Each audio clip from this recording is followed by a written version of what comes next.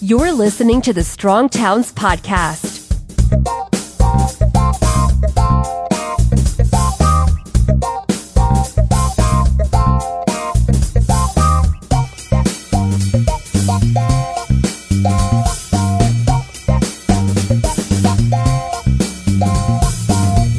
Hi, everyone. Welcome to the Strong Towns Podcast. Sorry we are about a day delayed in getting this out.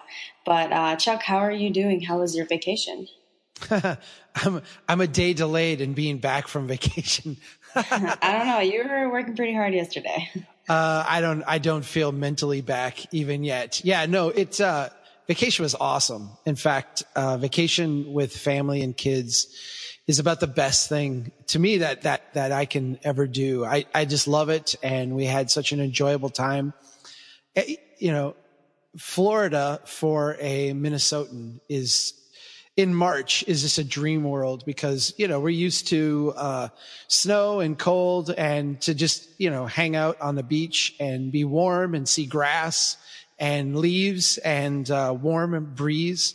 Not have to wear a jacket. Not only that, but like I brought, sandals and I got off the plane and put them on and never wore anything else the entire week. So yeah, perfect. Very nice time. And it's good to be back, but I think mentally, I miss my kids and miss my wife and wish we could have some way for me to have like a week of work vacation to ease back in, right? Yeah. So you are traveling this week. What are you doing in South Carolina? I know you're going with Joe Minicozy. I am. My bags are packed and, I'm going to be heading to the airport after we're done recording this. I am meeting Joe and Josh McCarty, Joe's, coworker. Oh, cool. Yeah. Absolute brilliant guy. We're actually working on a top secret project with the state of South Carolina, to look at, their infrastructure bank. And I guess I can't really say much more than that, probably because I don't know a lot more than that, but we're going to be making some recommendations and kind of looking at how things are running and not running. And I should probably know more next week, actually. Okay. I've got a whole stack of stuff to read on the plane and familiarize myself. But this is one of those things where we're trying to help out a little bit, a friend and someone who's a Strong Downs member and supporter and see if we can help him, make this thing into a real helpful, productive kind of entity for the state of South Carolina. Good. So I don't know if you were able to read any posts from last week. Probably not, because you were just relaxing on the beach, which is great.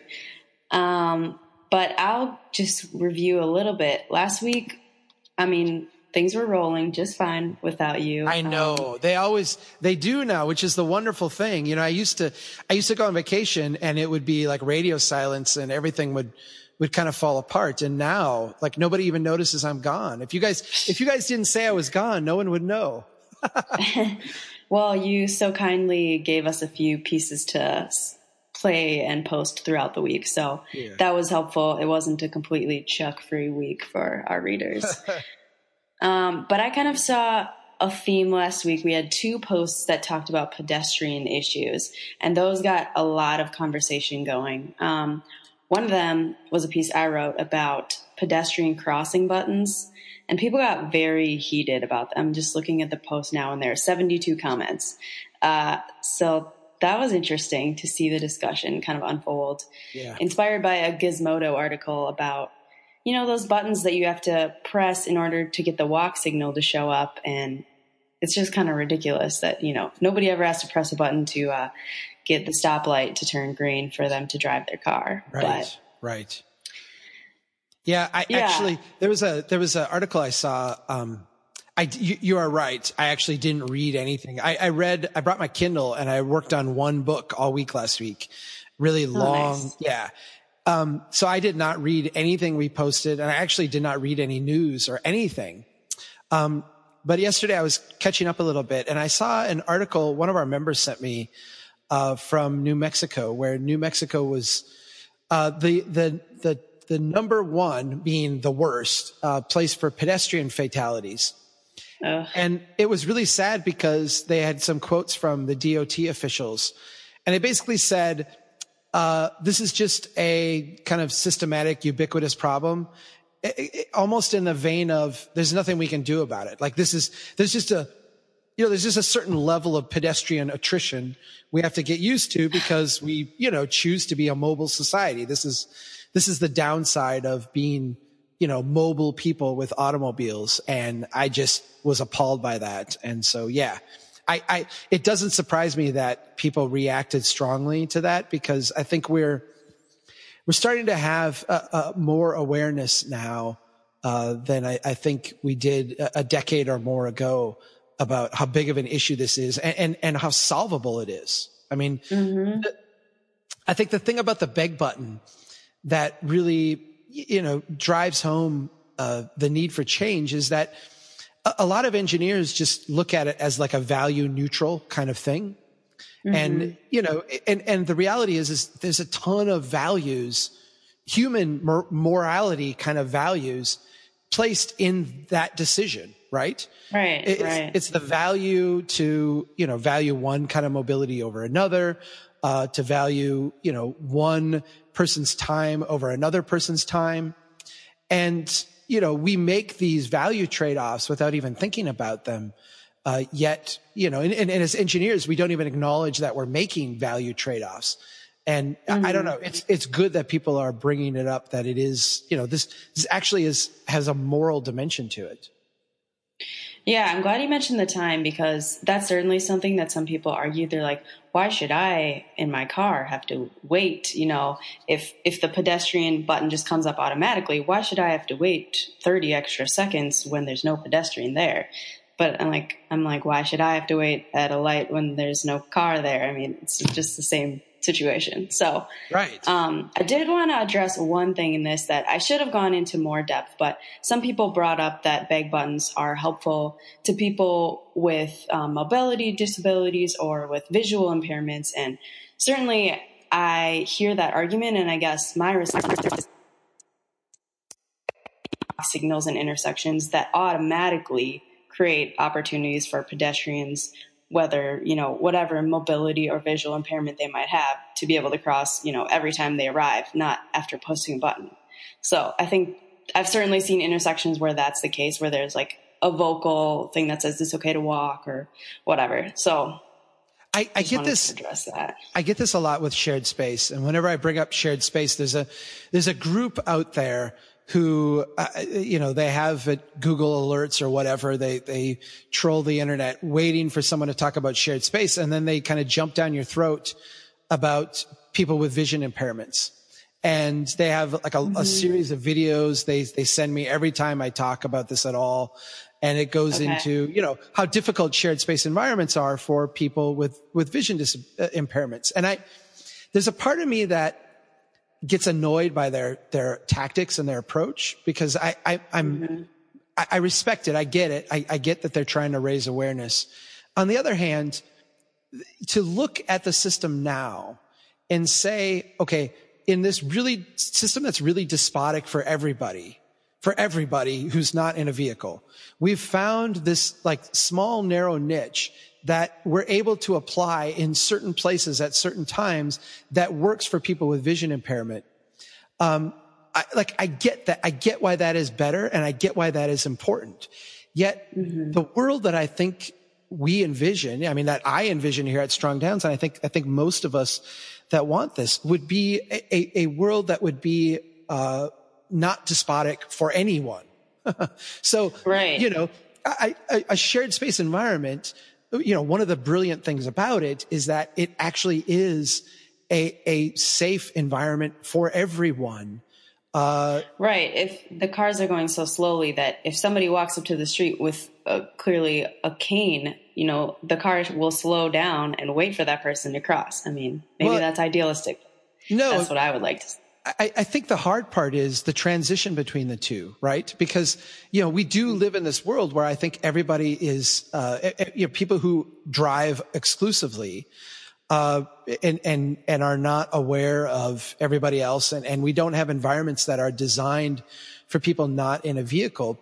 the natural transition is to do the things that I think engineers in some places have done, which is the beg buttons and the signs that say, okay, it's safe to walk. But even those fall far short of what a truly safe environment would be for people and a truly productive environment would be for people as well. I feel like the problem is in the transition. And in that, I think we have a lot of work to do, a lot of work, not only as a movement. Myself, I don't know exactly how to make these transitions, but I do know what the end state should look like. And it should be a place where people with vision impairments and people without vision impairments should feel very safe in. Yeah, absolutely. Another pedestrian related post that we had last week was written by Sarah Kobos, and this was a really fun photo essay kind of piece where she basically just showcased a whole bunch of things that appear to be pedestrian amenities like sidewalks in suburban areas that are like completely falling short. As well as many things, around these more auto-centric areas that are just like so bad for pedestrians. Even though there's technically a sidewalk there, it's not helpful. So that's a fun piece if anyone wants to look through. Fun and depressing. Sarah's just very good. I mean, she's brilliant. And yeah, I'll check that one out. I mean, it is one of those things where, you give people an A for like intention, but like an F for effort in a sense. Right. Right. And those things don't make sense together. Like, how can you have like really good intentions when you have such bad follow through and effort? You kind of question both in a sense. But I mean, how much of our landscape is just littered with these 3-foot wide sidewalks where no one would ever walk or get to? Right. Yeah. And again, I've struggled with this too, because there've been a few times where I've called this into question and had, people who are in wheelchairs or what have you. Even I did a couple of weeks ago, I wrote the piece about the human hamster wheel, that design where basically they had built the complete street to allow you to go in the suburban circle between the Taco John's or the Taco Bell and the McDonald's. And like literally they had built this intersection and it was horrible. I mean, you couldn't get to it, but you could walk from literally the Taco Bell to the McDonald's by this circuitous route on a complete street.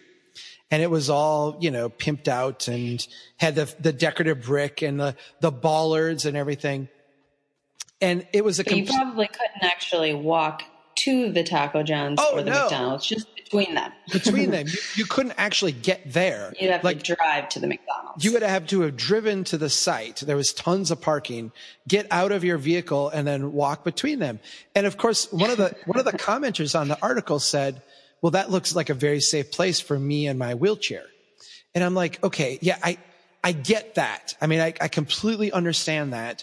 And yes, having 200 feet of bollards, in this intersection, having the sidewalk with the beveled things, this all meets like an ADD, I'm sorry. This all meets an ADA standard. I've been working with kids too much. This all meets an ADA standard, that, comes out of a manual and makes a lot of sense. But it's a completely despotic surrounding. B, we've spent enormous sums of money for something that is like fractionally more functional for a tiny, tiny fraction of people. And C, if we were really interested in making the world better for people who had physical disabilities, we would design places that were not as despotic and were just generally basically more walkable and accessible. To say like lipstick on a pig, I think is like doing way more service to these things than they actually deserve. And who's going to go between Taco John's and McDonald's? I mean, how often are you going to do that? But I think like the hardcore, like the people, the ADA advocates, there's a certain group of them, and I respect them. I mean, I understand that we've not built a place that is very friendly we've not built a world that is very friendly for someone in a wheelchair. I totally get that. And they will say, well, if I choose to go between the Taco Bell and the McDonald's, I should be able to do that in a safe way. And I absolutely agree with that notion. What I think the problem is that the model of the McDonald's and the model of the Taco Bell, a parking lot in the middle of nowhere, next to another parking lot in the middle of nowhere, is just not a very viable, compatible development style. And to try to retrofit that like really, really expensively in a way that marginally improves that is, to me, a rather fruitless notion. Not for people with physical disabilities, but for everybody. For everybody. It is a marginal improvement on failure for everybody. Mm-hmm. I want to mention our newest members from last week. We had several new people. Chase Anderson from Carbondale, Colorado. Benjamin Kaplan from Cedar Rapids, Iowa. Naomi Lehman from Yuma, Arizona. Frank Murphy from Nanaimo, British Columbia. I hope I'm pronouncing that right. Paul Sableman from St. Louis, Missouri. Matt Solomon from Washington, D.C. Keith Spolker from Cincinnati, Ohio. And Jay Urban from Cincinnati, Ohio. And Daniel Weir from Arlington, Virginia. Welcome, everybody. Thanks for becoming members. Yes, welcome. Thank you. I also want to mention to our podcast listeners, if you haven't been on the website this week, we are running our March Madness competition. We've been posting several matchups each day between two towns that are competing for the title of Strongest Town. So we are currently in the Sweet 16 round, and you can go on our website. Many of them are posted already. The last few will be posted today and tomorrow. So definitely encourage you guys to go on there, read about these fantastic strong towns all over the country, and vote for the ones that you think are the strongest. I have to say, my control freak tendencies, I've been pretty proud of myself because I left like not knowing who the applicants were, who the entrants were. I left like deciding everything up to you guys. And I get back and I had like this moment of apprehension, like, oh my gosh, is this going to be a disaster or what? And then I tell you, it's been awesome. I mean, I feel bad that Lancaster didn't make it into the Sweet 16, but I totally get why. There's some people that are doing some really good work. It was a really, really hard decision between all of them. No doubt. And I looked at the matchups. I'm like, this is fantastic. You and the rest of the team did a wonderful job of setting these up. And, I really am enthused about this because you've got some great cities doing some really good stuff. And, they've got some warts and there's some things not going right, but these are places that generally are working to do really good stuff. And I like the dialogue that's going on around this too. I like the fact that we're actually having a conversation about how we take American cities that are not all great, that are kind of struggling, but how do we start to do things in a way that's going to make them stronger and better places to live? So yeah, this is a really exciting contest. And I think you guys have set it up just brilliantly. Thank you. Yeah. Anytime you start a new thing, there's going to be a few kinks to work out. You're not quite sure if everything's going to go well. And I think so far it's been pretty good. There's been a few kinks, but I'm really pleased with the participation between people applying and people voting. So definitely encourage all our podcast listeners to get on there. Well, and on tomorrow we'll be doing, I was just going to say, last night when I went to bed, before I went to bed, we had over 1,000 votes. I can't see who voted for who. That's amazing. Yeah. I can't see who voted for who and like what, who's winning or not. I'm not privy to that, but I could see like how many different people had casted votes, and they may have voted, in more than one contest, but 1,000 people had voted last night. It was really exciting. Yeah, definitely. So tomorrow at, what time? Tomorrow at 12 p.m. Central, we will have a a live broadcast via Google Hangouts where all the Strongtown staff are going to discuss our brackets and kind of talk about how the contest is going so far, which towns we think might come out on top. And we encourage everybody to also fill out brackets. You can download those on our website. So you're going to do like one of those, make your predictions. One of those March Madness shows where you go around and everybody predicts, I pick Fargo or I pick Hoboken and here's why.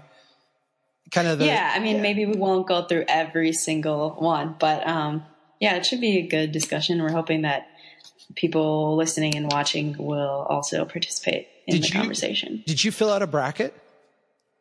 Yeah, I did.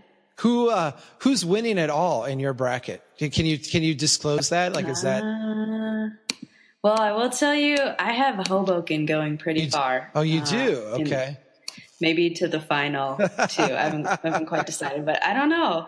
Andrew Price, our contributor who lives in Hoboken, he did not fill out this application, but another member from Hoboken filled it out, and I don't know. It seems like a really great place. Maybe I'm just biased because it seems like a place I would want to live. Right. I never thought I'd say that about New Jersey, but well, I never thought I'd say it about New Jersey either. But I read through their entry, and wow, I want to go there. I thought that looked really fantastic. I have to say, I have this soft spot for Hays, Kansas, just because I know all the work that they're doing. And I know all the stuff that they're putting together there.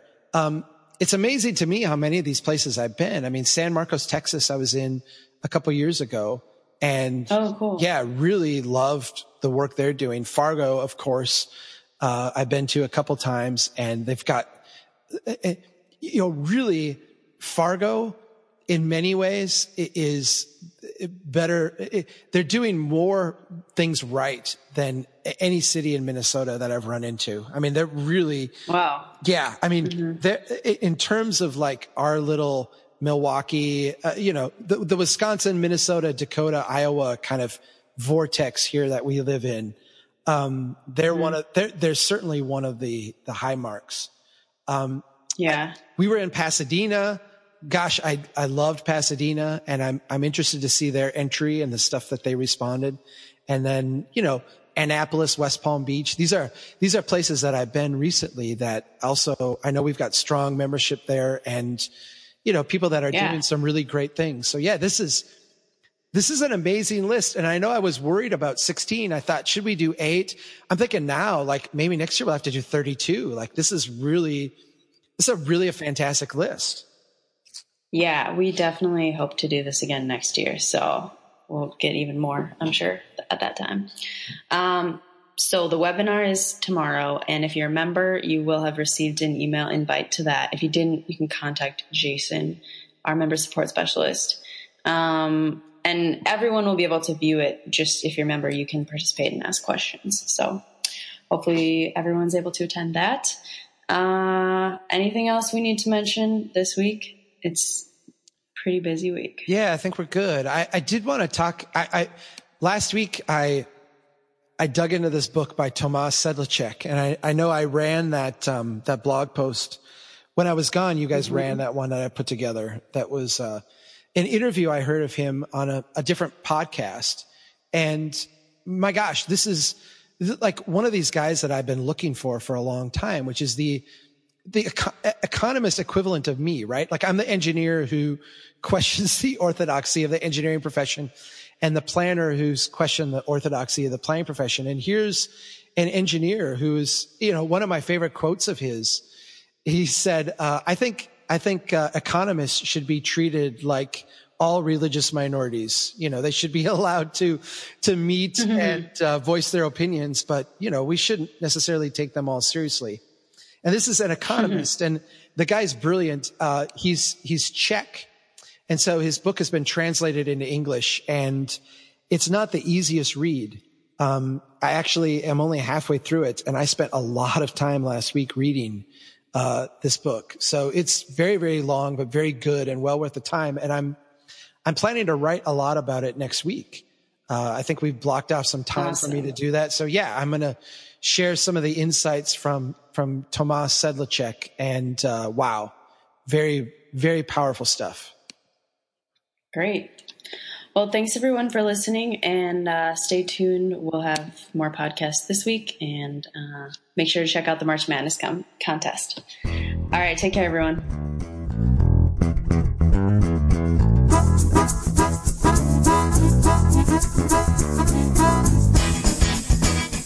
We need your help. If you think the Strong Towns message is important, don't keep it to yourself. Pass it on. You can get more information and sign up to be a member of Strong Towns at strongtowns.org. They know that America's one big pothole right now. Bill, Bill, Bill, Bill. That's the story. Chuck Marone, this has been fascinating. Oh, Magnet City!